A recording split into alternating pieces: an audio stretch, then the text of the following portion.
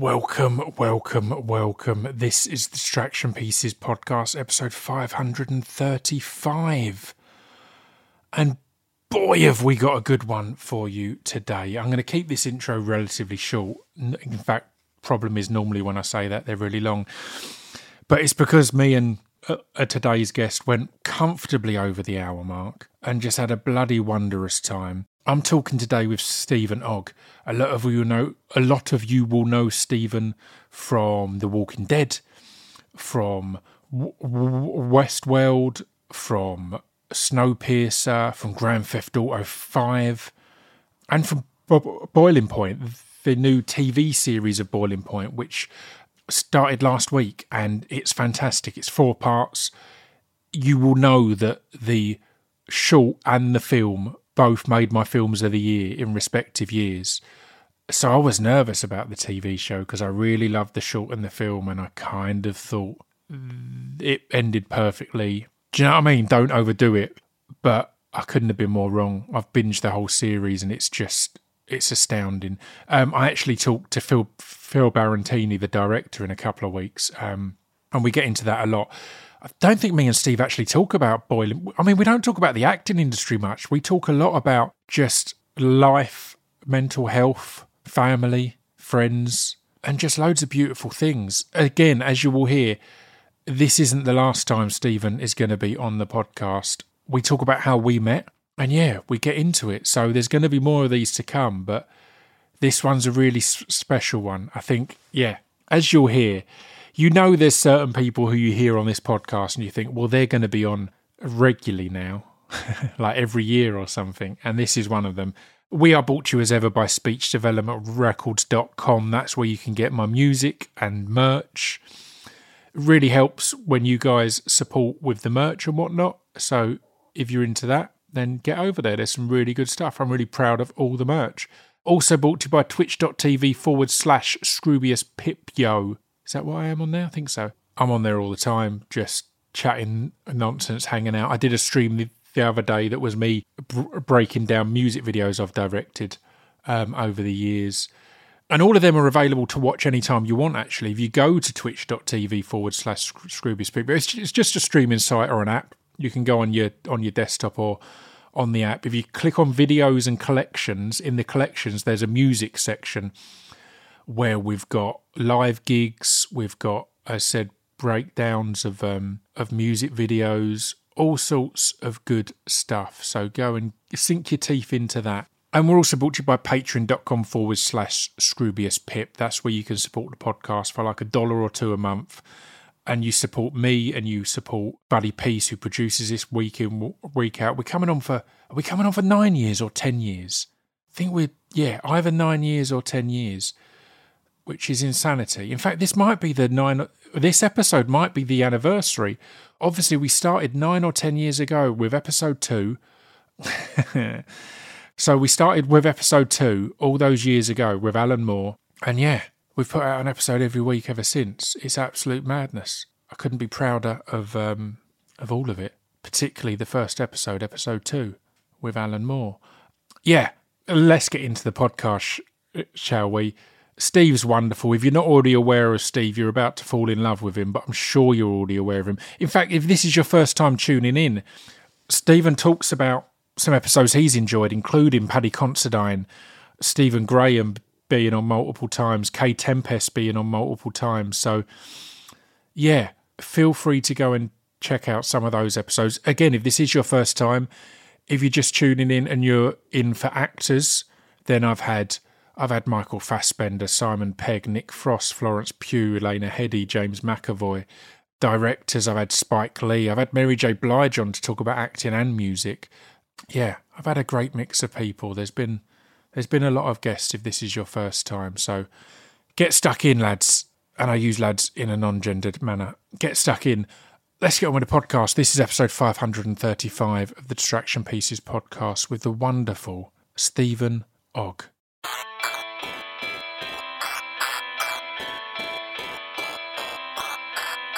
This piece of fiction is the intro to Distraction Pieces. This piece of fiction is the intro to Distraction Pieces. This piece of fiction is the intro to Distraction Pieces. This piece of fiction is the intro to Distraction Pieces. We've just rushed in because we were having a catch-up and we're like, this should probably all be on the podcast. I'm joined today by Steve Ogg. How are you, sir? I am doing wonderful. It is wonderful to see you because it has been... When did we do our infamous meeting? Was it end of February or beginning of March? So we're looking at 7-8 months. I am horrible with time. This is something, as we talk more, you will discover that it could have been last week. It could have been a year ago. It could have been a month ago. Mm-hmm. It's the forced Buddhism of the life I now lead that I'm shit at time. And it's not, I call it forced Buddhism because I don't always want to live in the moment. It's not always pleasurable, but that's... So the whole idea of like, when was it? And like, I knew it was last year because it wasn't, or was it this year? It was this 2023. year. It was this year. Yeah, it was this year. Case in point. But I have a similar thing in that if people ask me what I've been up to, like we've not seen each other in 8 months. If you ask me what I've been up to, I know I've been busy. I can't really tell you. I can't really place what I've been doing or what I've been up to. I know a few things, but I always have that where I'm kind of just, there's a vagueness of, because it's all happening constantly. And I sometimes think like, is it this year? Last year? When did I do that? Like my mother has always been the great keeper of any timeline because I realize like, especially I'll send her interviews or things like this, like a podcast or things for her to listen to, or, you know, the biggest thing for her is when I did the local CBC News or, you know, the local small town TV show. That's, oh my God, my son. Everything else doesn't mean a lot. I love it. But I like to send her stuff. And a lot of times she's like, that's not the way it happened. Or that's not the year. So she's the wonder. She still is the one. If I have to fact check, go to my mom. Imagine having a weekly podcast that your mum listens to. The amount of time she pulls me up on just misremembered stuff. She's like, oh, no, that's not like... because I'm talking every week about stuff, she'll be like, you know, that's not what happened at that point. And you know that this happened then as well. I'm like, all right, no, okay, I've kind of imagined it. So yeah, I completely I'll correct myself.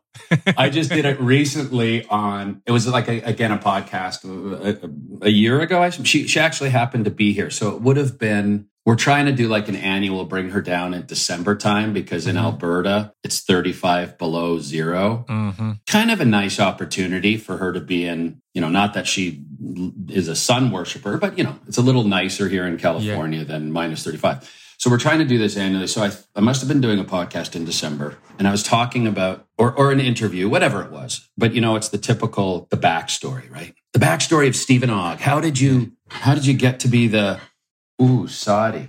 Oh, dog gas. Dog gas. Literally. But I just went, and he just looked up at me like. That was such a visceral reaction from him. Like, something's happened off camera. I don't... Ooh. But so they were asking about sort of the origin story, if you will. And I always said, now I got to make sure I have the correct story in my mind, because I was always saying, when people say, what was your first performance or how did you get into acting, blah, blah, blah. It was in elementary school. I dressed up as Betty Boop in drag. So this is in whatever, grade 4 or 5. I'm not sure what age that is. But so, and you know, how did you get to why? And I was like, I have no idea. I do not remember. And this continued for years until must have been last December on a press thing or an interview or whatever. I went down because I was introducing them to my mom. I said, my mom's here. Here she is. And I said, Mom, I'm talking about the Betty Boop, how I started performing. And I immediately got the love of performing. And I said, it's just weird how I just started it because my mom and dad aren't in the arts. They're not necessarily typical, stereotypical creative, you know. Everyone's got their creative thing. And she said, no. That was Mrs. Prasso's idea, your kindergarten teacher. Oh. So I've kind of been taking the credit my whole life. Like, I'm just a creative genius. You had this big creative moment and it was just your teacher at the time. Yeah. Yeah. I love that. Like, thanks, Mom. We all steal from someone, I guess, right? Don't let the truth get in the way of a good story, you know, as they always say. But, I mean, I want to talk about your past. I want to talk about your future. I want to talk about your present. I want to talk about how we met. But I want to start with just seeing how you are today, man. How are you? How's your morning been? I know you've been for a dog walk and you've done you seem to have a nice routine to start in your days. How important is that? Well, and I have to say from the get-go, because just before we started recording, and we'll get into all of it, but I was just about to give some high praise to you. You go ahead. So I know, that's why I'll speak really clearly into the recording device here so we make sure we don't miss a fucking beat. I mean, obviously, it's so nice when you can, I'll say, fall in love with a person first. Like, again, we'll get into how we met. Yeah. First of all, maybe one of the biggest, longest men's group text in history, dare I say. It's pretty intimidating, but it's beautiful. Yeah. But I don't know anyone else that has this men's group text like we do. Yeah. Very beautiful, very inspiring. But we met, and on this weekend, it was you, and it was essentially our brotherhood, the Lodge of Brotherhood, I think we are named, right? Yeah, the Brotherhood of the Lodge. The Brotherhood of the Lodge. It's a very dramatic name. I love it. Oh, of course, as we all are. It's rather fitting. But it was really beautiful, and so obviously to get to know you, as we all got to know each other on a whole different level, especially for, like myself, a first time for really the majority, was such a beautiful thing. So that was like, sort of like, oh, I love this man. This is a good man here. Speaking of you, even though I'm looking at myself on Zoom, I'm speaking about you. And then, of course, then getting to know, like, because then I went into your podcast and listening to that, which is what I do on part of the morning routine with Sot. You know, I wanted to hear Stephen Graham and then I, Patty, who I'm a huge fan of, or Tempest. Yeah, right? Because I'm a huge fan of Kate Tempest. So you did with that. And then listening to it, it's such a wonderful podcast. It's so wonderful to listen to because I love smart, creative people. And you are both of those. And certainly all the ones I've listened to have been smart, creative people. Many of those I admire. Some I don't know of, which is even better. But you just do a great job on the podcast. So to admire someone for who they are, your core, just what you bring to life was beautiful. And then it was exciting to discover your creativity and artistry because I didn't know that first. I knew you first. Mate, it's one of my favourite things. And it's kind of how me and Stephen Graham got so close was we were working on a show together and he knew of my music career, but didn't know I'd done like a book and was doing this podcast and all these other weird things I do, but I'm not one to shout about myself. As you'll hear, hopefully from the podcast, I'm excited to hear about other people and to talk about other people. I'm not one to kind of go, here's who I am. So it was a beautiful thing that when me and Stevie were working on Taboo, and I've had this on numerous shoots, as the shoot goes on, we've all become friends and they're gradually, either they stumble upon a music video or they stumble upon the podcast or these other things. And it's all this stuff. It's nice to have that to remember because I very much, as you were saying about living in the moment, since moving into acting, I genuinely forget that like I spent 10 years touring as a musician. I've played LA, Vancouver, all the places that we've mentioned today. And then all the other things, because the thing I'm focused on and excited about is the thing that's obviously going to fill my heart, right? So I'm going to be so focused on acting and writing and all these different things. So yeah, it's always a genuine surprise when someone's like, I've been on sets where I've worked with someone for ages and then a month in, they're like, I came to see you play in Manchester like 8 years ago. So, oh shit, I didn't know. I didn't know we had this previous a connection. So it's a beautiful thing. It's so great. But it makes you a wonderful conversationalist, which makes for a wonderful podcast because I'm sure you've heard some, and I don't listen to it like I'm not a regular podcast listener or anything like that. But there's ones, and not to name names, but I know like when my lady and I drive up to Northern California, it's a 6-hour drive, so that's usually let's listen to a podcast, or usually starts with a guest I admire or someone that I want to listen to. And there are some that. There's the star fucking ones, which are quite evident. And then there's the ones that are, it's like, okay, I'm talking about the host. It's like, okay, I get it. I understand you've done that. Yeah. Sort of right to the opposite point of what you're saying. It's like, no, you're all about who I'm talking to and getting into them. And that is completely how your podcast is, which for me is very engaging because you hear that you're about someone else. Yeah. As opposed to, and did I mention this? And it's kind of like, okay, yeah, I know you're funny. I know you're witty. I know you've worked with everyone. I know you're great. Fucking great. Yeah. But how about your guest? Yeah. I get it. And I appreciate those words, man. As I said, I really feel, we'll talk a little bit about that weekend away, because we were in a similar situation where I only knew a couple of the people there. I'd only met Stephen and Rob and Dan prior to that. So many people were new, but it was such an intense weekend. Was Rob in Taboo as well? Yeah, Rob was in Taboo. Yeah. I met Rob on Taboo. And I was invited on this weekend quite last minute. So to not go into huge detail about what necessarily the weekend was put together for, but a lot of the people there had been through some shit recently. I'd just gone through a really hard breakup. And Stevie was like, I've arranged this thing. Come along. And there's shamanic journey and a sweat lodge and all these things, all stuff that I've never done before. I've never done anything like it. But it was with you, Stephen Graham, a lot of Stephen's family and friends. Yeah. Basically, Phil Barantini, who you've worked with on Boiling Point. I want to talk about that a whole load. And Rob Parker and these amazing people. And it's so rare to meet that many people and everyone feel like they genuinely connect. And as you say, 8 months on, our group chat suggests it was a real connection. It wasn't. And again, you'll know from these industries that there's a lot of connections that seem real at the time and then aren't. This is one that we're all engaging every day in some way. That chat is moving and going every day, and we still share every day, and just like checking up every day. Like when someone needs a little, you're okay, you're going to be okay. It's there, and it is this really wonderful place that we all have to return to and to share at. And it's incredibly special, and it resonates and it's beautiful. It was incredible. Yeah, I didn't know. Obviously, I knew Phil and his brother and Alex and Steven. But like his dad and I, like that to me was, that started mine. It didn't hit me until Sunday, but when Mike and I went to the castle in town, not the castle, but that house. Yeah. Do you know what I'm talking about? Whatever that was. It's like almost a temple, isn't it? It's the one you made. Yeah.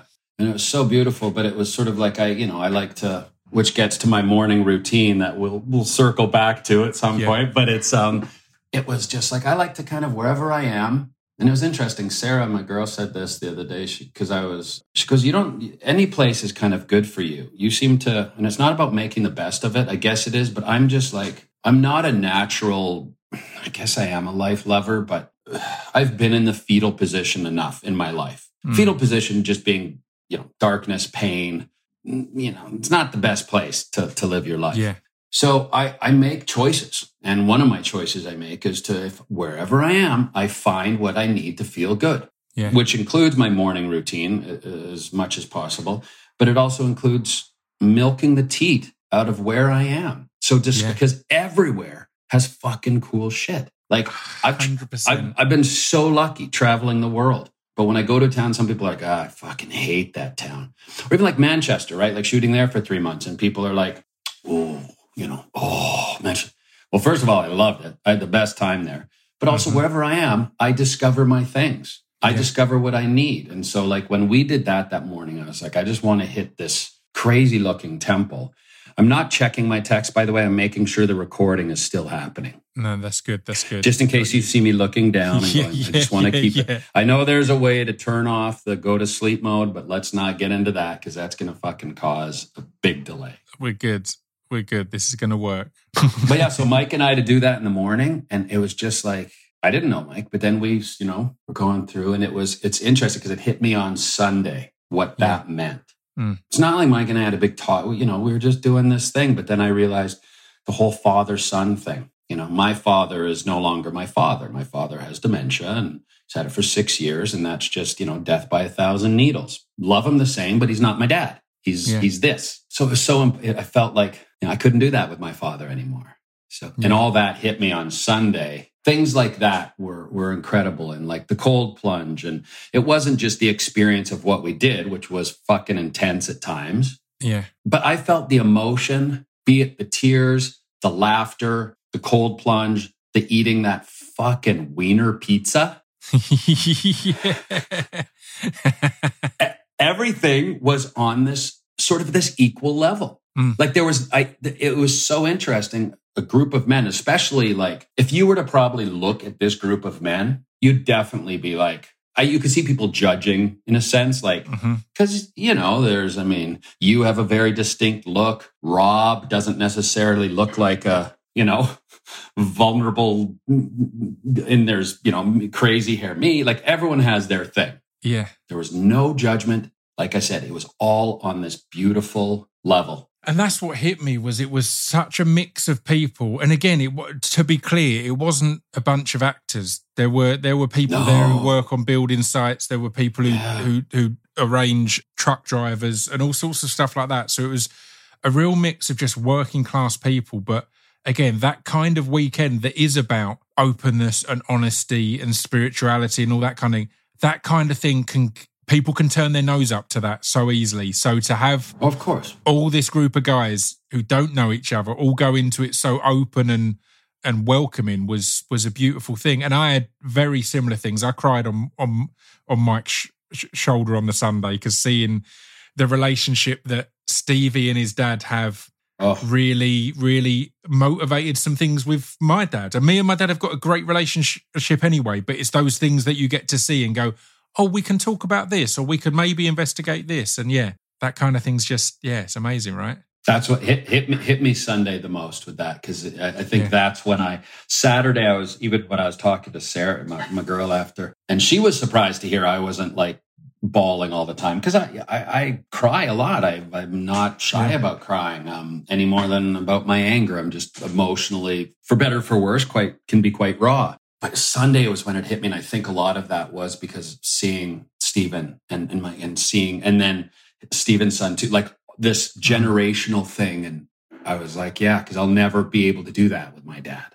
That's gone, and you accept it and surrender to it. But it was, Sunday was the biggest emotional day for me, and it was so beautiful. It was beautiful.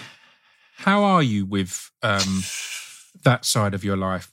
With your dad, because I've seen some beautiful videos. It was quite soon after we were out there that I think you went and visited your dad and spent some time with him, and it was really beautiful to see. One of my best friends is going through a similar thing with his mum having dementia, and again, it's obviously we don't know what we're capable of, but I don't think there's many things in life that astound me more than seeing people like my mate Chris and people like you just really embracing it. And again, I guess we deal with what comes at us, but again, things like that just seem like the scariest thing in the world. But how are you with it all? Are you okay? Are you in a good place? And how's your dad? Again, it's sort of this forced Buddhism, because it's different. Like my sister who lives there in Calgary, and as does my mom. Now, my sister has to deal with it all the time. Obviously, my mom, having been married for 60 years, seeing your partner go through this, they would have much different perspective on it. I sort of left home, if you will, at 17. So I was always sort of missing my family, especially when I was younger. Like the first 5 years were not easy on me, just because every time I'd come home to like pack a suitcase to travel somewhere else in the world, it was always tough. Because I never needed to leave home. I'm a mama's boy. I was like, I assume I'll live in the basement till I'm 40. It wasn't like I had to get out and like, I got to go see the world. Fuck this small town. Fuck my family. It wasn't like that at all. What was it that had you traveling at that point? It was actually thanks to my dad. My father was never, this is how we fix a car, son, or this is how we throw a ball. I didn't have that. My father worked his ass off in a job he pretty much hated. I think it wasn't a factory job, but it might as well have been, because it was that same kind of 9 to 5 grind, clock in, clock out. But my father was so, and this is what I do miss about him. So how am I doing? I obviously miss my dad a lot, because he was such an incredible listener. Didn't give like advice per se, didn't have these wonderful things that he would impart upon me. Never did that. At one point, I remember almost threatening to hit my dad. This was at a shit point with me. And it was when he was still, this was, Yeah. I don't know, let's say 15 years ago. And I was going through shit and I was getting angry with him. And he was always very, I'd say, unemotional. Like my mother and I are the drama. Spaz, you know, fuck this, smash. I love you, bye. What was that, you know? My dad wasn't. I remember I was getting so angry. And I was like, you know, what do I got to fucking do to make you feel or respond? You know, I was like, do I got to fucking hit you? I was like, and I look back on it like that. That's not the way to do it, Stephen. But, you know, young and dumb, you say stupid shit. But my dad was just very even. But what he gave me, and what I miss is the reason I traveled and started my journey, sort of my Dostoevsky, Buster Keaton journeys, you know, the darkness with the jackass, was he said, go. You'll always have school. You'll always have work if you wanted to. Like, you have an opportunity.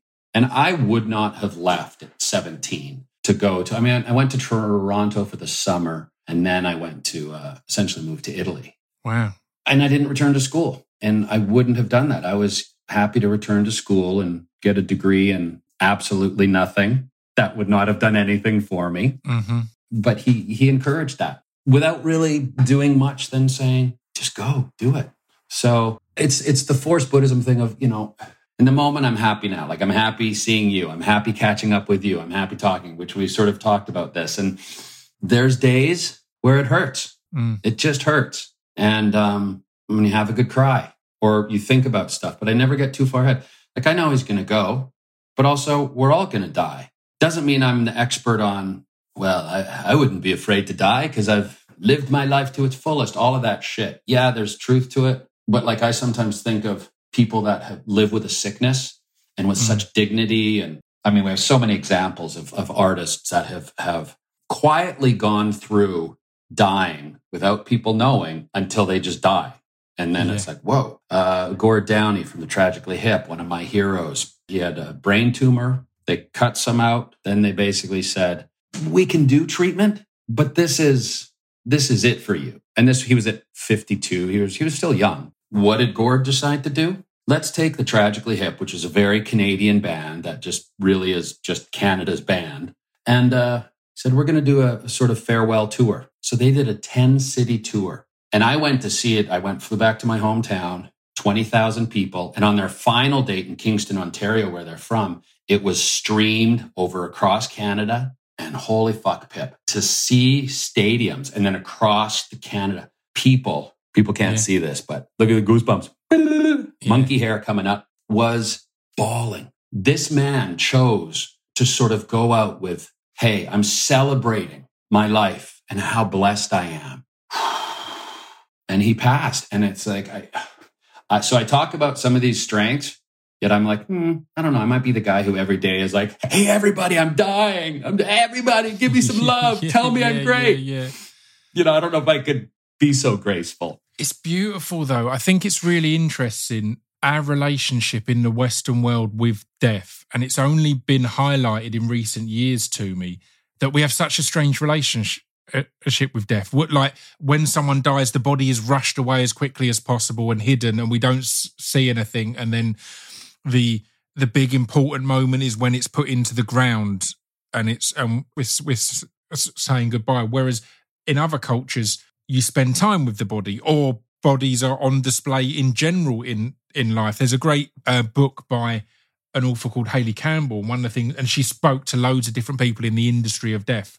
And one of the things that the experts seemed to say was they feel, or a few of the experts feel, that we should all see a dead body at some point, like early in our lives, because it's really confusing that the first dead body we tend to see is someone we love. Because there's a lot of strangeness about a dead body anyway. So adding the emotion and the sadness really makes it a strange and confusing thing. Like there's cultures in the East that every year they dig up the body of their lost person and they reclothe them and they put hats on them and all this stuff, and they spend a day with the body. And you watch the ceremonies. I think that sounds absolutely insane. It's like, it sounds insane because of what we know. Sure. Like, if that's all you've ever known. Where does that take place? Where is that? I'll send you a link. I can't remember off the top Please of my head. do. Me and my brother have watched a few different things. It's this guy, my brother watches, who travels a lot of Asia. It's essentially a cookery show. He goes to a lot of the real far reaches of Asia to learn their meals and traditions. But while he's there, he'll often learn about their relationship with death, their relationship with life. So it's like an Anthony Bourdain show, one of those traveling. Yeah, it's really good though. It's really good shit. It's again, the first time I was told about it, I was like, it's a white dude going out there and being all spiritual and finding these things. But then you watch it and it's really well done. He doesn't go to the touristy places. He embraces these, and they embrace him because of his approach. But yeah, I'll find out and I'll send that to you. I would love to see that. But again, that's the beauty of travel. But also, with death, how have we not? Like, I remember when my granddad in England passed, and it was, my mother, and I don't think. Well, maybe I shouldn't say in case I said to this podcast. But it was very difficult for her to deal with her father passing away. And then again, I'm not an expert. I'm not saying I could deal with it better or differently. But I remember going over there on the plane. Who knows where I was living at the time, but I was far enough away for a journey. And my first because growing up in Alberta, and and in Vancouver, I read a lot of Sun Bear, which was ironically our Anthony, who did our practice, the shaman. Yeah. When I was looking at our wheel, I was like, where do I know this from? And I realized, I used to read this Indigenous author, Sun Bear. Right. And he goes, that's who I read. This is what it's based on, is the medicine wheel from Sun Bear. Oh, that's amazing. Yeah. So I used to be very much more into, like, my tattoo is all Bill Reed. It's all the Canadian culture of going on there. But so they approach death quite differently. And then when I was flying for my granddad's, I think I was going to see him maybe when he was in the hospital, but I read the Tibetan Book of Living and Dying. Mm-hmm. But all these things is like, we're born and we know we're going to die. And whatever that ridiculous expression, there's two things we know in life: you pay taxes and you die. Yeah. Oh, fuck, whatever. It's more about how are we not educated more or taught. I mean, they say, well, you teach someone to die by teaching them how to live. However you want to put it, it's a shame that I think we can't be a little more educated on death, because we know it, and it's something we all fucking go through. I feel really lucky that in my family, or with my mum in particular, we've always openly discussed death. Like I know when my first album came out, a lot of the reviews were like good, but said it's quite morbid, and I was like, oh, is this morbid?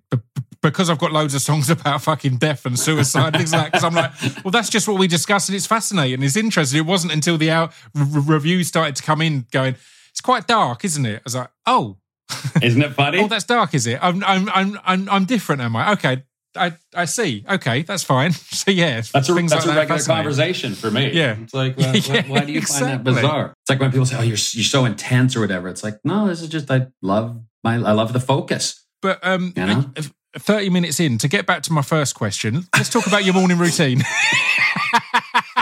We're fucking on track. I love podcasts that take 6 hours. Yeah. It's a journey. Yeah. Okay, morning routine. Yeah, sorry. And Pip, you can just say, come back. No, I'm loving it. You know I'm loving this. Morning routine. And again, this is a morning routine that, like I talk, because, I get a lot of people, or I get, you live your best life, or these kind of comments. I'm like, listen, I'm not born with this. This is a work and discipline. I can't rely on creativity all the time or inspiration, because that can come and go. But what I can do is have discipline. That can be something I can rely on to keep because I'd rather be acting every day. I'm in a different place in my life when I act. I'm just, for better or for worse, a better human being. I can deal with stuff differently. I can just handle and process my life better when I'm being creative, when I'm acting.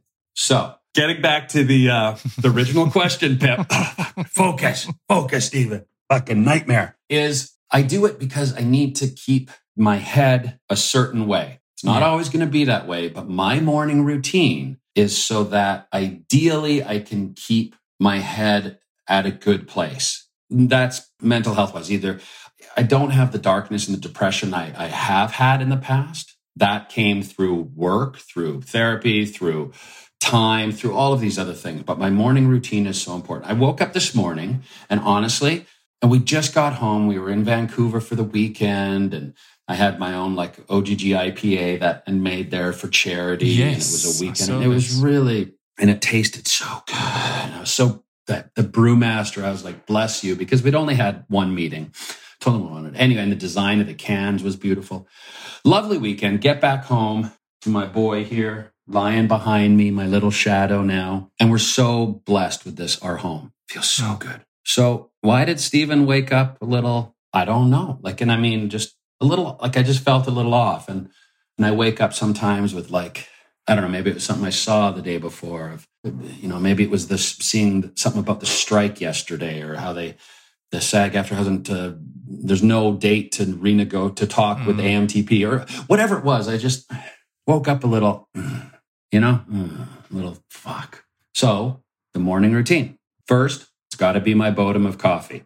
Not everyone's cup of tea because it's quite strong. So I have my morning Bodum. It's about 2.5 cups of coffee and something creative. Usually it's a book I'm reading. Could be an art book. It's something creative that I enjoy. And if it's a book I'm reading that I'm not really into, I'll pick up something that I love.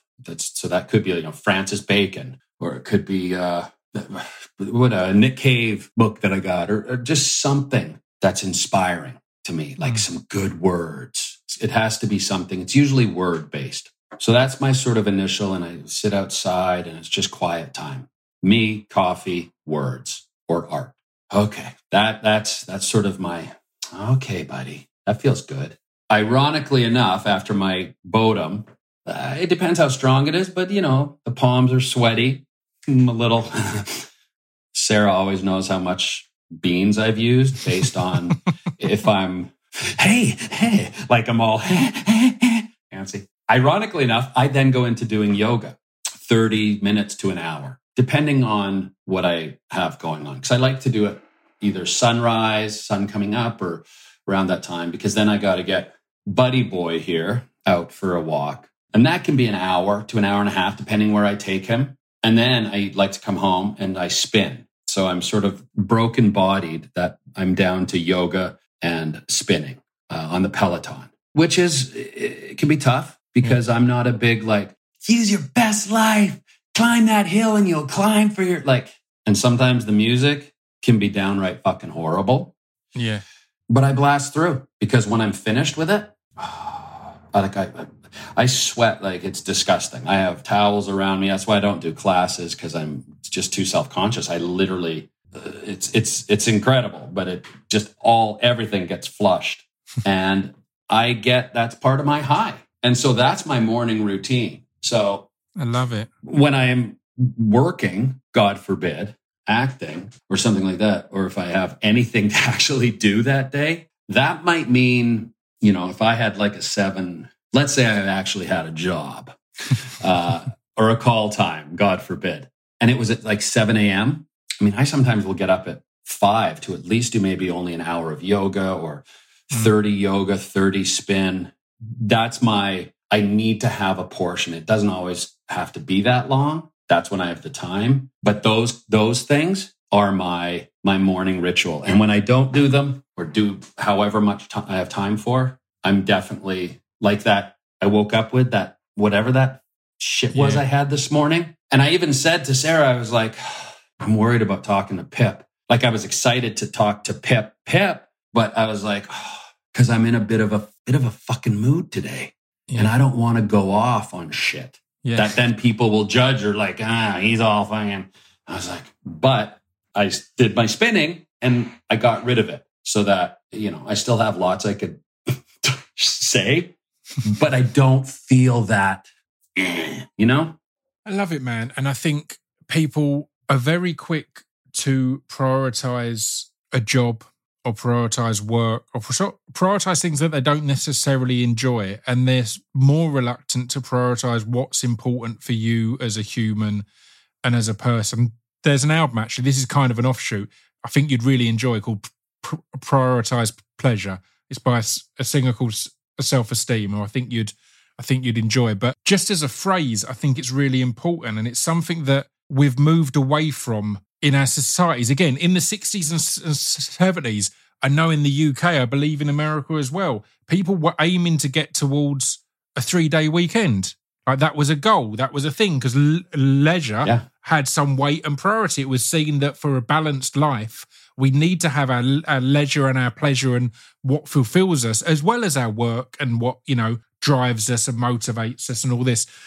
And we've moved away from that so heavily and we saw it in the pandemic. So many people just, I'm not working. I don't know who I am or what to do. And it's like, well, spend this time finding that. I mean, actors more than anyone. Anyone. I'm not on set. Who am I? It's like, yeah, that's a dark thing to have to encounter, but it's an important thing to have to encounter. I've definitely had that as someone who has been Scroobius Pip for far longer than I was ever David Meads. Imagine the crisis of character where I'm suddenly going, well, if I'm not working and I'm not doing anything public, am I still who I think I am? Or am I someone playing it? All of these things. But I think that shit's important. I think that shit's absolutely key to our lives, right? I've unfortunately not worked as much as I've wanted to, so I've literally had to do this. I know myself more than I know myself as the actor because I haven't worked a lot. I mean, I want to take a moment to say that you're in at least 4 of my favourite shows of all time. So when you've worked fucking good. Because we're looking at Walking Dead, Westworld, Snowpiercer, Better Call Saul, and that's not even getting into GTA, one of the most important games of. But those are bits aside from GTA, moments, which is probably the biggest. They're moments, and it's always interesting. Like Better Call Saul, we hoped I could do sort of the appearance every season, or at least the last season, because I appeared, first as I think I had a mustache, and then I had the big beard. And then we were going to do like a shaved head when I was in Snowpiercer because I was completely bald and thought that'd be fun. But I was in Canada with the pandemic. I couldn't 2 weeks quarantine each side. It wasn't going to happen. But yeah, and it's not saying I'm not grateful for these roles. And, when we get into talking more about the business and acting and stuff, I fucking love what I do. I love to act. Again, going back to Betty Boop, I love to perform. I just love it. I love the craft of it. I studied it. I read all about it. I love to do it. But even these big shows, Walking Dead, maybe work twice a week, 3 times, and then off for 2 weeks. Mate, I mean, speaking, was Snowpiercer in Vancouver, right? Yeah. Because I'm sure, I wish we knew each other then, because I was shooting a show called Debris. There. I was shooting a show called Debris for NBC in Vancouver at that point.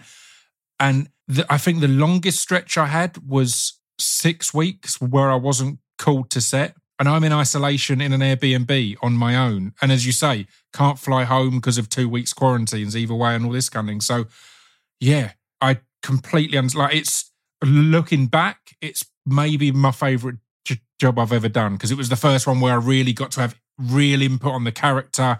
I wrote a scene. We really, me and the showrunner, it was everything I've dreamed of moving into acting. I'd never had that before, as I'm newer to it all. But at the time, it was fucking hell in places because the fucking isolation and the loneliness and the being away from your loved ones and Christmas and New Year not really having any meaning because you can't go home, you can't really socialise because, as you'll know as well, so many productions were shutting down because people were being too lax and too casual and this kind of thing. So we got into trouble a couple times because we're all on set, but we're also all like, where are we going to hang out today? Yeah, whose house? Like, where can we sneak go? Around? Because we're all tested, so we're all like the ones in the line of fire. So it's like we all know if someone's positive, we're not going to hang out with them. Yeah, but it was like I had actually, and people when they were like looking at my Instagram, they were like, "You're in quarantine." I was like, fuck yeah. I quarantined smart, man. I didn't do some shit-ass apartment, dark place. I'm like, that's your choice. I chose a place in Victoria that was a house on the ocean with a huge backyard with no neighbors. It was just an isolated plot right on the ocean. So Sot and I had my dog. I had a local brewery that would deliver. I realized at that point, I don't know if this is such a good thing, but they would deliver beer to the front porch. Yeah, this is amazing. So I'm getting beer delivered. I got my dog. I'm on the ocean. I'd do cold plunges. I would do an hour or two of yoga. by myself. I'm just like, and I was working with this trauma therapist at the time, which was pretty interesting, working with a trauma therapist. And it ended up not working out for me, which we parted amicably, and I still love and respect him dearly, but it was triggering for me, which is ironic that a trauma therapy, but he's like, this can happen for you. Everyone's different. And this works for some people. Obviously, it doesn't work for you. It's like medication, right? Or whatever one needs to take. It's like, that doesn't work for me. Yeah. But I was like, let's keep this quarantine up, man. I'm in it for like 6 weeks. Yeah. I was like, this is the best. Don't have to deal with things. Oh my God. I was just reading, had like a big fire going. Yeah. I was just like, this is great. I love it. Well, I mean, we need to get some industry talking at some point. Okay. And one thing I want to talk about, because when this podcast comes out, I think the first 2 episodes will have been out over here. Boiling Point. I said, this is kind of why we met, because of you were working with Stevie and Phil and everyone on Boiling Point. Yeah. How was that to be part of? I've watched the first 2 episodes and I'm astounded how, because I was worried. I loved the film and I was like, is this going to translate into a series? If we remove the one-shot nature of it, is it going to still have that edge and energy? It fucking 100% does, and then some. So yeah, it's amazing. See, because I still haven't seen it. Phil, I was like, he's going to send me the links. So I'll bug him again today saying, where are the links? The ones I've seen have been astounding. How did that come about? How was that to work? I come in were 3, you a fan of it? So once I come in, maybe it'll start to the bar. It's only going to go. It's only going to go higher and higher. Did you know the story about how that all took place? How I came into it? No, not at all. Because it's just, this is probably one of my favorite things that I've done because of the organic and beautiful nature with which it happened. And it's also the path that I've been on recently. That path being reaching out, because I'm still grinding away. I'm only 32. I know I look a little older. But I still feel like I'm 16, man. And I'm still like grateful for projects. My hand on my heart. Yeah. Everyone relax. It's not that I'm not grateful, but this hand is the same as when I was in my teens. I'm still reaching. I feel like I have not even gotten to the work I want to do or to be at. That doesn't mean I'm not grateful. Doesn't mean I don't appreciate. It just means I'm still grinding away. I'm still fucking trying to get work. I'm still I don't have, quick side note of something I saw on Instagram with some actor who I won't name. Even though, again, earlier I would have, if you would have caught me before the spinning. Yeah. Oh, I'd be fucking dropping names and fuck this, fuck that. Who was talking about how they decided that, their career was not going, they were working all the time, but it wasn't what they wanted to be doing. So they decided that they wanted to do a different sort of, like a drama. We'll use it like they wanted to do dramatic movies just because they needed that. They were never taken seriously for that. So they had to make a strong choice. And that strong choice was to turn down all the adventure films and the sci-fi and the romantic comedy. And this actor's listing all these things. And I'm sitting there going, fuck you. You know how many people don't have those? I don't have a list of things. I don't have a desk here of opportunities. I'm grinding. I'll do romantic. I'm sure. You want to do a musical on one leg? Sounds great. I don't have all these options. I'm still grinding away. So anyway, to get back to my morning routine, so with this, I like to reach out, even though we know each other. I messaged you too when I'd heard your first podcast and say thank you because it was so wonderful. Books. I do this with a lot of authors now. I did it with Warren Ellis. Warren Ellis I either post something on a story of like, oh, this inspired me, song, book, movie, TV, whatever it was, art, artist, street art, painter. Mate, I'm the biggest fan of this. I think it's so, particularly social media, but the way society is in general, I know it sounds like I'm being all society's fuck, but we're so driven towards only speaking about stuff when we're not happy with it. Only speaking about stuff to complain. Only saying, I got on this flight and it fucked and this and that. It's like, rather than, again, years ago, I'm kind of off social media pretty much now, but years ago, I made a conscious decision to only talk about stuff I'm happy about and excited about, and I want to rave about. If there's a film, a TV show, a person, a human I've met, just to go, how great is this? I want to tell you about this, because it's like, well, otherwise I'm just pouring my misery out. And yeah. So I completely connect on that. I'm finding these things to say, look at this. Everyone has a choice. Well, that's why for me, like, I'm only on the Instagram, and I've only been on that for years, and I use it somewhat as it's definitely my creative outlet. It allows me to be accountable to being creative, and that could be just a poem or something or an image. But the important part of it for me is to share something good that inspires me a lot. So case in point, Boiling Point, I saw the film on a flight. And I'd heard of it, but over in North America, it didn't have the big, like, it did make an impact here, but, it dropped like a kaboom in the UK. And I don't know how initially I heard about it on a flight, watching it.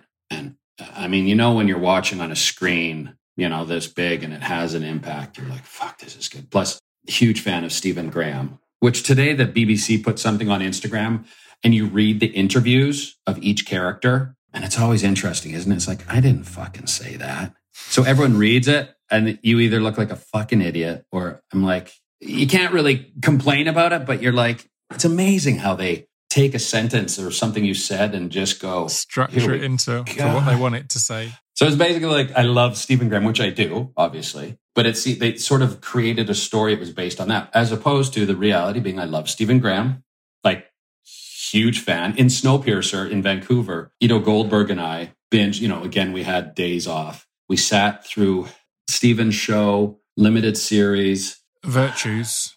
Thank you. Yes. Fucking amazing, isn't it? Yeah. So Ido and I just sat there and we cried together. Like, we just sat on the couch and binged it. But he's so brilliant. So obviously, like, a huge fan of Stephen. But when I saw the film and just everything about it, loved. Mm-hmm. So posted a little Boiling Point. And this is where, again, the grind of what I still do every day, not every day, because some days I'm just sucking slew water and going, fuck all of this. It's never going to happen. But on the day after I spin, we could do another podcast of like pre-spinning Stephen, where I just complain and fucking angry and break things. But I posted with, I saw Phillips on Instagram, tag him, probably tag Stephen, maybe Hannah at that time, whatever. But again, it was a thank you. It inspires me. I call it the golden carrot, like these films, The Triangle of Sadness or Inside, Willem Dafoe. I don't know, whatever it is that is my golden carrot that I'm chasing for, right? That's what I want. Yeah. Jez Butterworth's Jerusalem. It could be whatever, right? Mm-hmm. You're just like that. That is why I continue to do what I do, to hopefully have that opportunity to be in something like that has that impact. So that's what it was. And then Philip, thank you, messaged me back. And those are, I'm like, oh, wow, thanks. And then it usually begins with, and this has happened with some authors, like I said, Warren Ellis, it happened with the initial artists, it's happened with, it's the initial sort of thing is usually like hand clap emoji, heart, hand clap. Then there's another message, or you react to something else with maybe a couple words. That looks interesting. And it grows. And so with Philip, kind of just back and forth, commenting on stories. But again, all with this love and appreciation and anything. If you ever do anything, I would love to be a part of your projects. And he says, oh, I love your work. You too. And I'm always surprised. I'm like, my work? Okay, cool. Wonderful. Thanks. Let's keep in touch. And then it was announced it's going to be a BBC show. So then I messaged him, congratulations. Incredible. Joking, said something about if you ever need a North American Bill the Butcher that gets locked in the freezer, I'm your man, or some stupid quip, trying to just engage with him. And then he said, he kind of responded, sounds great, ha, ha, ha. Cut to December, maybe, get a WhatsApp or the phone's going. And I'm like, oh, what's that? And then a message, hey, it's Philip, give me a call. Oh, okay, hey. I don't think we had chatted at all. It's just been messaging. Yeah. And he said, well, Stephen and I were talking, Stephen Graham, and yeah, we have this character that I think would be really right for you. And would you be interested?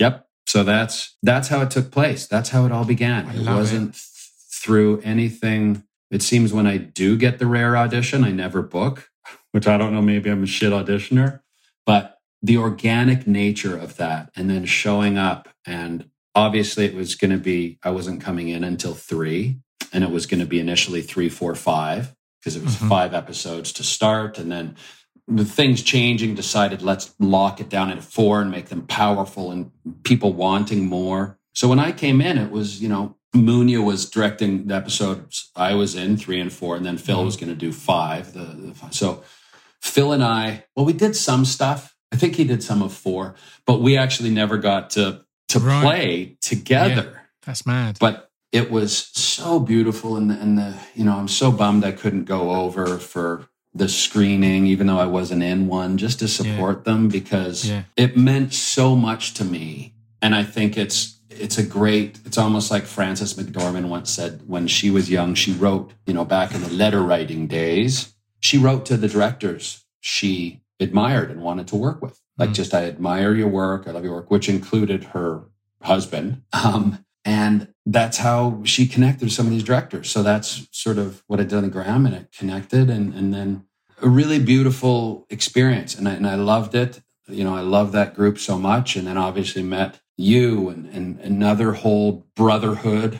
Mate, I love those organic moments. And to be completely honest, it's the one thing that keeps me in some way on Instagram, because it's beautiful to have a platform to shout to the public about what you love, but also to shout to the people who've made it. Because I think it is important to hear that people are enjoying this, to hear, but particularly in this digital age where we'll binge a show, absolutely adore it, but then we'll be on to another show next week. And that thing that really had a big impact on us, we've never told anyone of the impact it had. Like, we've never let those people know. So I love that just as an expression, but also exactly the same. I've had ones where I'm just sharing love and someone will reach out back and go, oh, cool, I'm a big fan. And it'll be like, oh shit, how beautiful is this? How great that you are even aware of me, kind of thing. And those things won't and shouldn't always turn into opportunities, but they're relationships that have started and built, and it's that sharing of a mutual thing. So one day, the thing I love about this industry is I feel exactly the same as you. I don't feel I'm ever going to stop hustling in this, or feel like I'm hustling, because I'm too excited about it. There's so much I want to do, but it's the first industry I've been in, and I've mentioned this a few times, where the idea of being a 50-year-old rapper or a 60-year-old rapper never really appealed to me when that was my line of business. The idea of being a 50-year-old actor, a 60-year-old actor, a 70-year-old actor, or writer or director, all of that's a buzz, because every gig I've ever got, I've learned so much more, I've developed so much more, and it's such an excitement of what is to come, And the creative process never stops, No. I mean, it never ends. It's a beautiful thing about it. And you just learn more and more. And Willem Dafoe was talking yesterday too about the process of acting. And he said, there's a process for every project that's different. It should be. You should adapt your process to the project, which I agree with. Each process is different. Boiling Point was very improvisational, which I didn't realize. I'm very much, I first and foremost respect the words that someone has written. My job is to communicate those words, not to change those words, not to make up my own words, to say the words that someone wrote. That's their job. My job is to communicate them in a way that communicates that story and that character. But then when I learned that it's a blueprint, I was like, oh, okay. I mean, because I grew up in Calgary, where Loose Moose Theatre, and that's where Kids in the Hall began, and that's, which is Second City Chicago, and, SCTV, and I grew up with that, and I did a lot of improv, and I love improv. But then I worked on a lot of things that, Walking Dead, or these that are word perfect, like Scripty is coming over to correct, you flip 2 words around on page 2 of your monologue. And you're like, that's what's important? Fuck. Okay. But it's also a challenge. It's like, okay. And you have to get your mind right to, okay, well, how do I incorporate this change into still remembering this and all of that? It's part of the challenge. It's part of the craft that I love. Not necessarily in the moment. But you're completely right about the process for each job, because it's that exact process for Boiling Point that keeps that energy over from the film, because people are stepping on each other's lines. People are arguing. It's an intense kitchen. There's numerous moments where I'm like, I've watched the scene. I now need to see that script because I want to see how much of that was on the page and how much was just in the room. Because it's like, you can't have scripted that. They're genuinely arguing, and genuinely going at each other. And that's key to this project. It's not key to every project. It's not right for every project. But for a project like this, it's key to have that fluidity and that naturalness. And that's the process that is different. And, it took me when I first got there, because also my character gets to speak French, which is I love. I mean, I lived in Paris for 2 years. I essentially learned my French in Paris. And I became quite, fluent. 20 years in New York, I quickly lost it. But recently back in Paris, I can still communicate. So I was excited about that. But then with the improvisation of that, with Azuka, who I thought was French, but she's Scottish and, is not French, not bilingual. We couldn't improvise as much in French because she couldn't understand any of my French improvisations. So we had to switch to English somewhat. But all of that, it took me a couple, 2 days. I mean, everyone is so great, but everyone has worked with that in the film, right? The majority of them. So I stepped into it, first of all, having already worked on what I had, the material I was already given, and sort of, the nervous first days of, am I going to be able to do this and all of that? And then, blueprint. We can, okay. It took me a couple days because the process has to change. And so you adapt to the project, and then it becomes fun. But then it also, with Boiling Point, it's like, we didn't have, time to do training. You can watch shows. I went to chefs in LA, but the joke, I was always like, my improvisational skills with cooking, pretty tiny. Like, I can't just riff. I can't riff on terminology or because I haven't had that time to study in the kitchen. So that's why we relied on Ellis so much with, setting up what we could do. Because even the things, since I'm working with Vinette, I'm the sous chef, essentially, right next to her. It became kind of this joke of after Alice would show us, like, let's say we're usually at the last line, right? So everyone's prepping. We're there to kind of do the final, look at what we could do. But after the that we were shown, that's the end of my improvisation. Like, I can't improvise making a beautiful dish. I can cook in real life. I can make stuff, but not the presentation that is supposed to be, point north. So it was generally a lot of, and then if the scene's still going because we're improvising, I'd sometimes literally just reverse it, like wipe it, and then repeat it again. So my improvising wasn't building. I would do it, erase it, do it again. So I wasn't exactly proud of it's like, but sometimes Vinette and I would like look at each other and we're like, I don't know, just move. Let's move shit around, clang something, make some noise, bing, bing, bong, yell at someone. Hey, that was it. Mate, I've worked in kitchens before, only like Pizza Hut kitchens where I'm improvising, looking busy for hours on end. So that's as real as you can get. I've definitely had them ones before. It's a quiet shift. You're like, I don't want to get sent home because I need to be paid, and I don't want to get given a new job. So it's like, I'll just keep doing this thing over and over again. I've done the forwards and backwards in real life many a time, my friend. So that's more accurate to a kitchen than you know.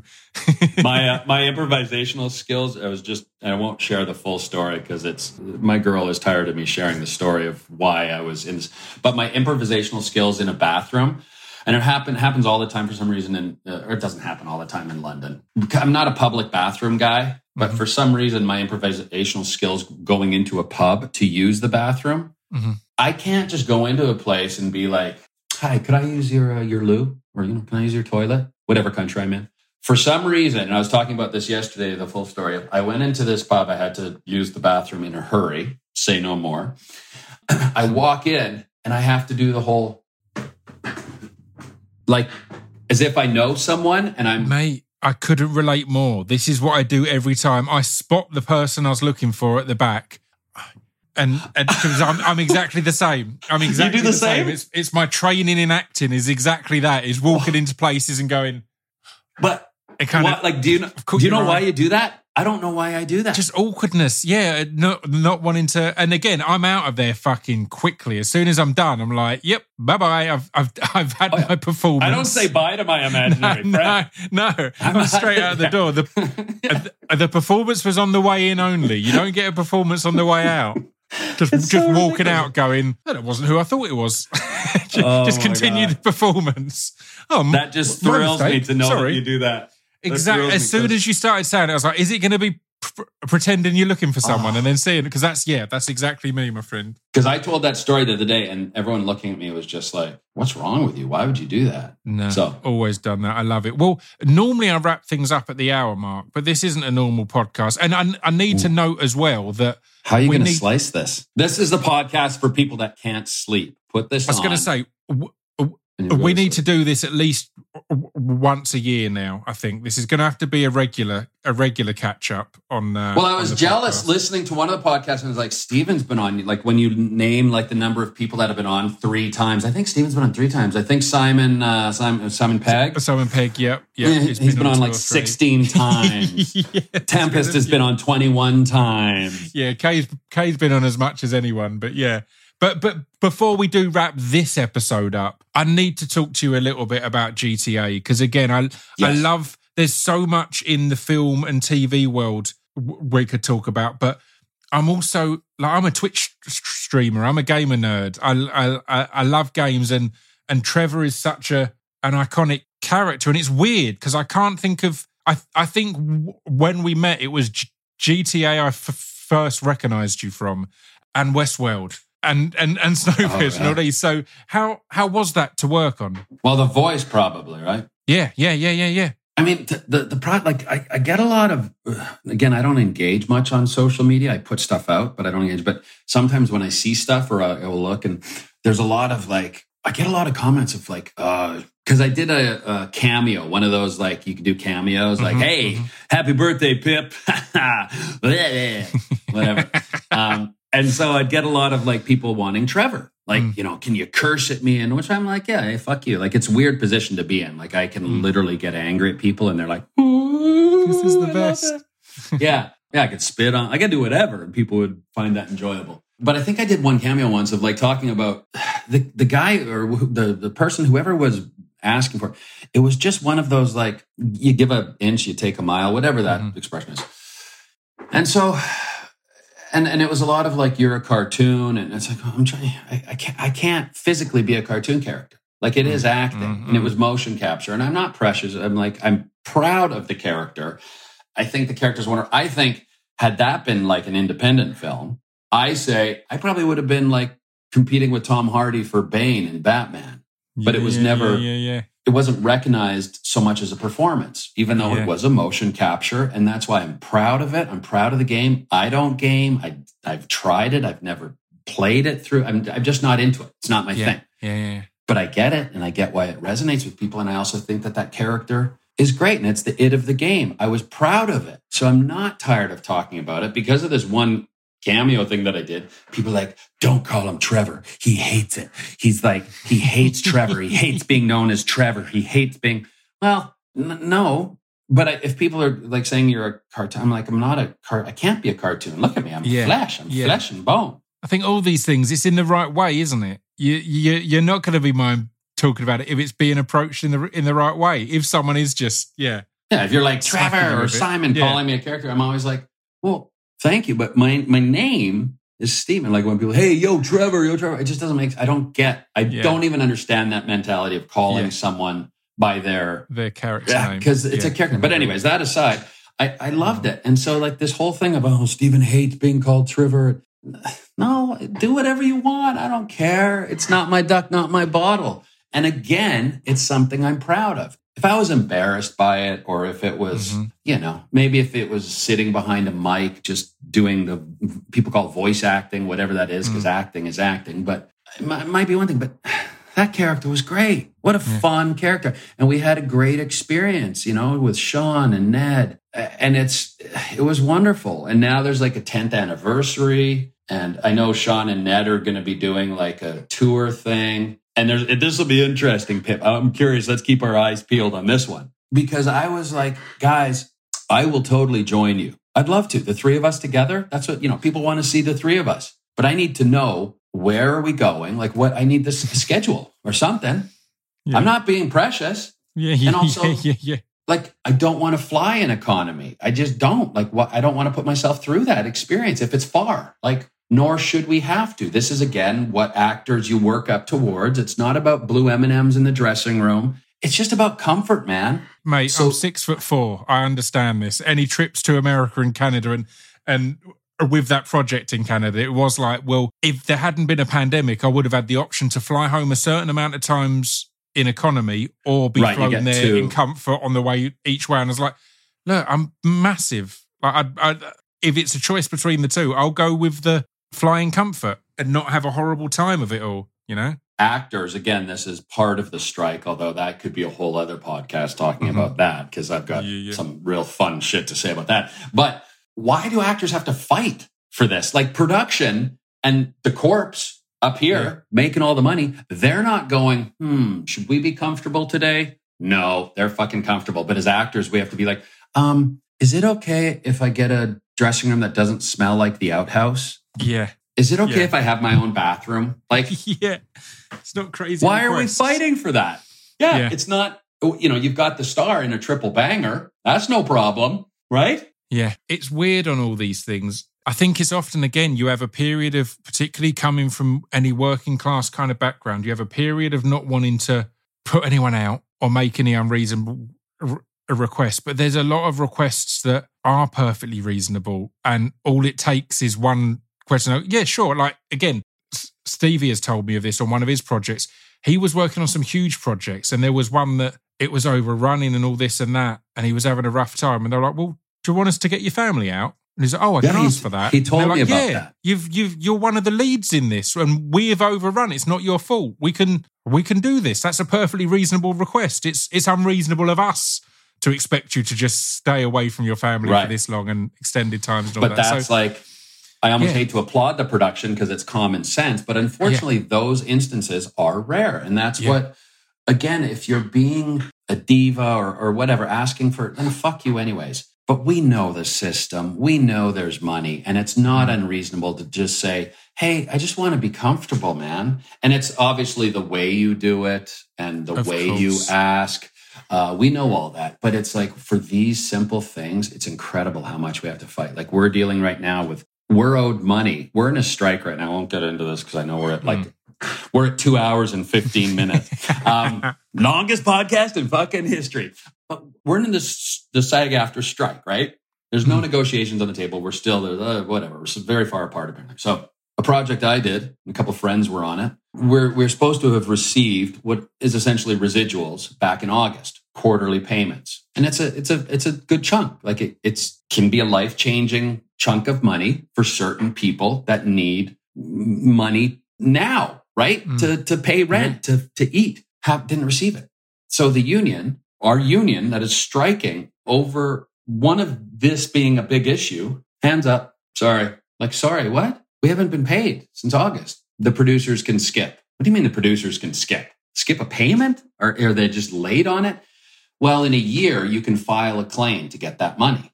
So I have to, again, point being, the actor has to fight to get money that they've already done the job for. That they've earned, that's already agreed, yeah. So there's details that I don't know, which is why I can't speak a lot about it because I don't know. I just know that there was a payment that was missed, that our union, if they can't even protect and get us that, whatever we're fighting for now and striking on, how's it going to change? Because even if you get a raise, if you can't get that raise without fighting for it every time, what's the point?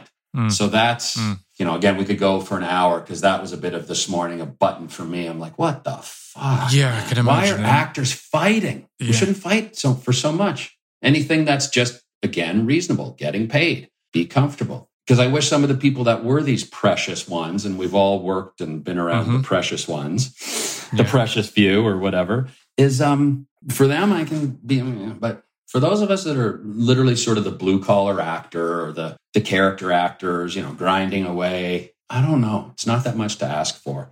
And I wish those at the top would just be a little more But that's the artist life too, right? We're always and again, as tough as everything is, I think these strikes have been really exciting, and again, they've been tough. Like I'm no longer represented in America because of these strikes. I've lost my representation. Like these strikes are affecting people in so many ways, but I fucking love seeing people take a stand for what they deserve and what they earn and what is fair and what is just. So it really excites me. And it's been beautiful to see with these strikes that there is support from the very top to the very bottom. And again, like seeing there's so few industries where you will see the biggest names in the industry have been out on that picket line, have been posting their support wherever they can and supporting financially in places for the people at the bottom of that line. So yeah, it's a powerful thing to see. And who knows how it'll all land? Who knows if what is eventually agreed will be stuck to, will be firm? But I fucking love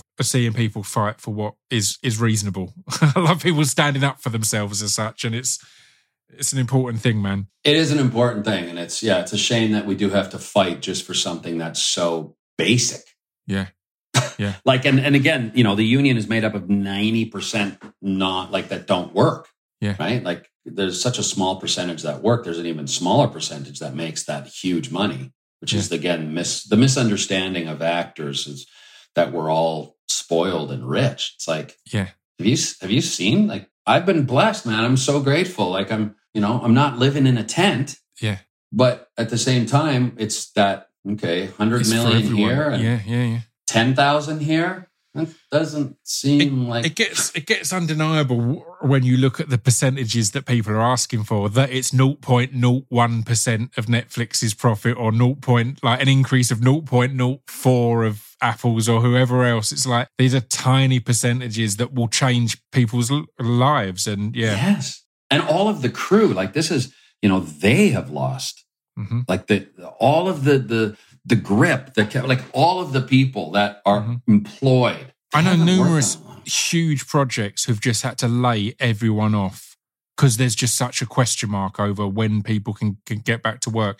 And again, there will be people who listen going, fucking actors. No, this is electricians laid off, carpenters the crew laid off, is huge. All sorts of people. One project that a friend of mine is on, 500 people have been laid off because this needs to be agreed, and it's such a small thing for the studios to actually, back down to. But let's forget about all of that. We've had such a positive and glorious chat, and suddenly both of us are going down a dark hole. It's been such a beautiful, positive chat. So, what have you got planned for the rest of the day, man? To wrap things up, I want to know what the rest of your day looks like and what you're doing. Well, I think this guy... There's a sleepy pooch right there. This guy's got to go out again because we've got some... Oh, right? I'm talking about you. Because someone has been releasing some things. So we'll... Stinking the place out. For the rest of the day, I'm actually meeting a friend that I haven't seen. We're going to go to our local little watering hole, my home away from home. And before that period, I just can't wait to dig into a good, solid, probably hour and a half of reading. Love it. I'm into a book right now. I've gotten so many good books lately. And we haven't even got into all of this because, part of the grind is trying to develop things now. Like I've never got the rights to a book. Like I just read Stephen and Benjamin Myers. So Stephen and Hannah, I sort of got together with Benjamin Myers for one of his newer books to, develop that as a project. So I also selfishly want to be involved in projects. And so I read so much, trying to, get rights to it or find people to write the screenplay. Because I'm not into writing screenplays. I'm a clanging monkey and I know what I can do and what I can't do. But all of this, which we haven't even talked about, we can talk about it maybe personally because we don't, the listeners are already like, but all of that stuff, like, so I'm reading this new book, which is Patrick DeWitt. And so that's what I'm going to do for a good 2 hours and then go meet my friend we're working on a short film idea that I'm just like, let's just shoot, it's just to do something. Yeah. So that's my day. And you're probably going to bed soon? Yeah, not 30? far off. Oh, wait, Not far off. It's. I've got some prep to do ahead of a podcast with Mr. Phil Barantini. Oh, I miss him so much. Like I feel like we've literally just touched. And now, of course, and this is my thing. The forced Buddhism. I don't miss things like when I'm gone. I try not to miss my home or my dog or my missus because I've lived with a lot of pain and missing, absence of someone in my life. And when I'm home, like after the 3 months in Manchester, the day I got home, I spent 2 days missing home when I was here. If that makes any sense at all. Yeah. Point being, seeing you and having this time together, now I miss you. Yeah. Does that make sense? I completely understand. I completely understand that. It's those... Just like, this is why I fell in love with him, because he's this fucking wonderful human being. Yeah. It's like talking about Boiling Point and Phil. I used to have that on tour all the time. On tour, I would have to lose myself in the tour and try and appreciate every moment of it. You spoke about going places, and me and my old tour manager, every time we'd get to a new city in Europe or America or wherever, we'd put an hour aside to go and find some water. So whether that's the beach or a lake or a river or whatever it is, a waterfall, because that tends to be the place in every city or town that it does something to me. So it was our thing there. But part of that as well was making sure we're appreciating every moment, because if I start to get too hung up on being away from home or being away from loved ones or where else, then you're wasting the time of all of it. You're over there. Yeah. Yep. That's why the forced Buddhism, you don't always want to be right here, because it right here is not always pleasant. But the pain of missing someone or the looking this way, forced Buddhism, just deal with the now. And again, I'm no expert in it. It's not always pleasant for me because of a mood or whatever, an emotion I'm experiencing. But here is where I need to be in order to keep going forward, So it's, the forced Buddhism. And I feel so sort of selfish because I'm like, I didn't ask you. I know this is your show, but I'm like, there's so much I did want to talk to you about. It'll probably be texting you over the next couple of days. Like, I forgot to say this and I forgot to tell you this. I will be texting that. And I said, I mean it. We're going to have multiple episodes of this because, again, I feel I've got through a fraction of what I wanted to talk to you about, but they're the podcasts I love. I love it when I'm not looking at my notes and I'm not going, so, like you may not know, but one of my favourite shows ever is The Tick. I don't know how often you get to talk about The Tick, but fuck me, did I adore that. Yes. Yes. I was watching it the other day because someone mentioned it.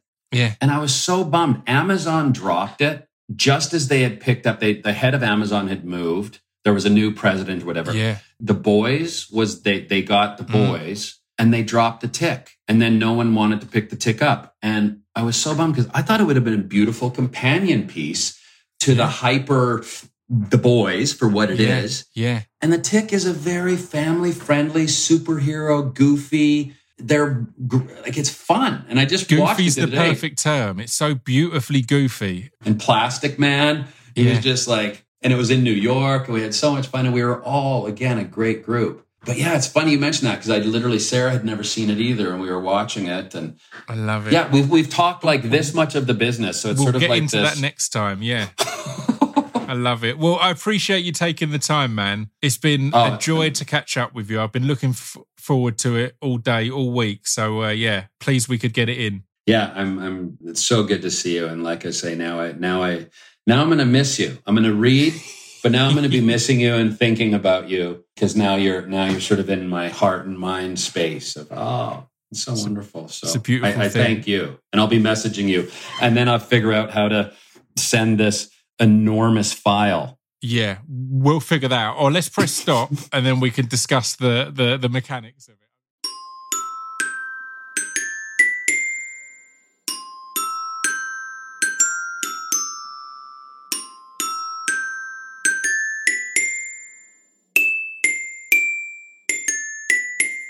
You've been listening to Scroobius Pip's Distraction Pieces. There we go. That was Stephen Ogg. And as you can see, as said, we're going to do loads more of these, I think. It seems inevitable, does it not? Surely it's inevitable that we do a ridiculous amount more of those. I could talk to Stephen for ages. Hopefully we'll do one in person at some point, either when I'm out visiting LA or Stephen's over here. And it's just been brought to my attention. It is, in fact, the 10-year anniversary. This episode has been our 10-year anniversary episode. How mad is that?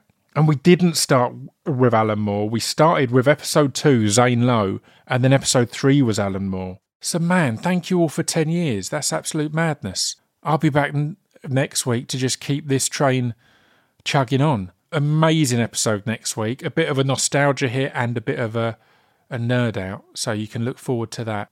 This has been the Distraction Pieces podcast for 10 years. So until next week, stay safe and stay sane. Ta-ta.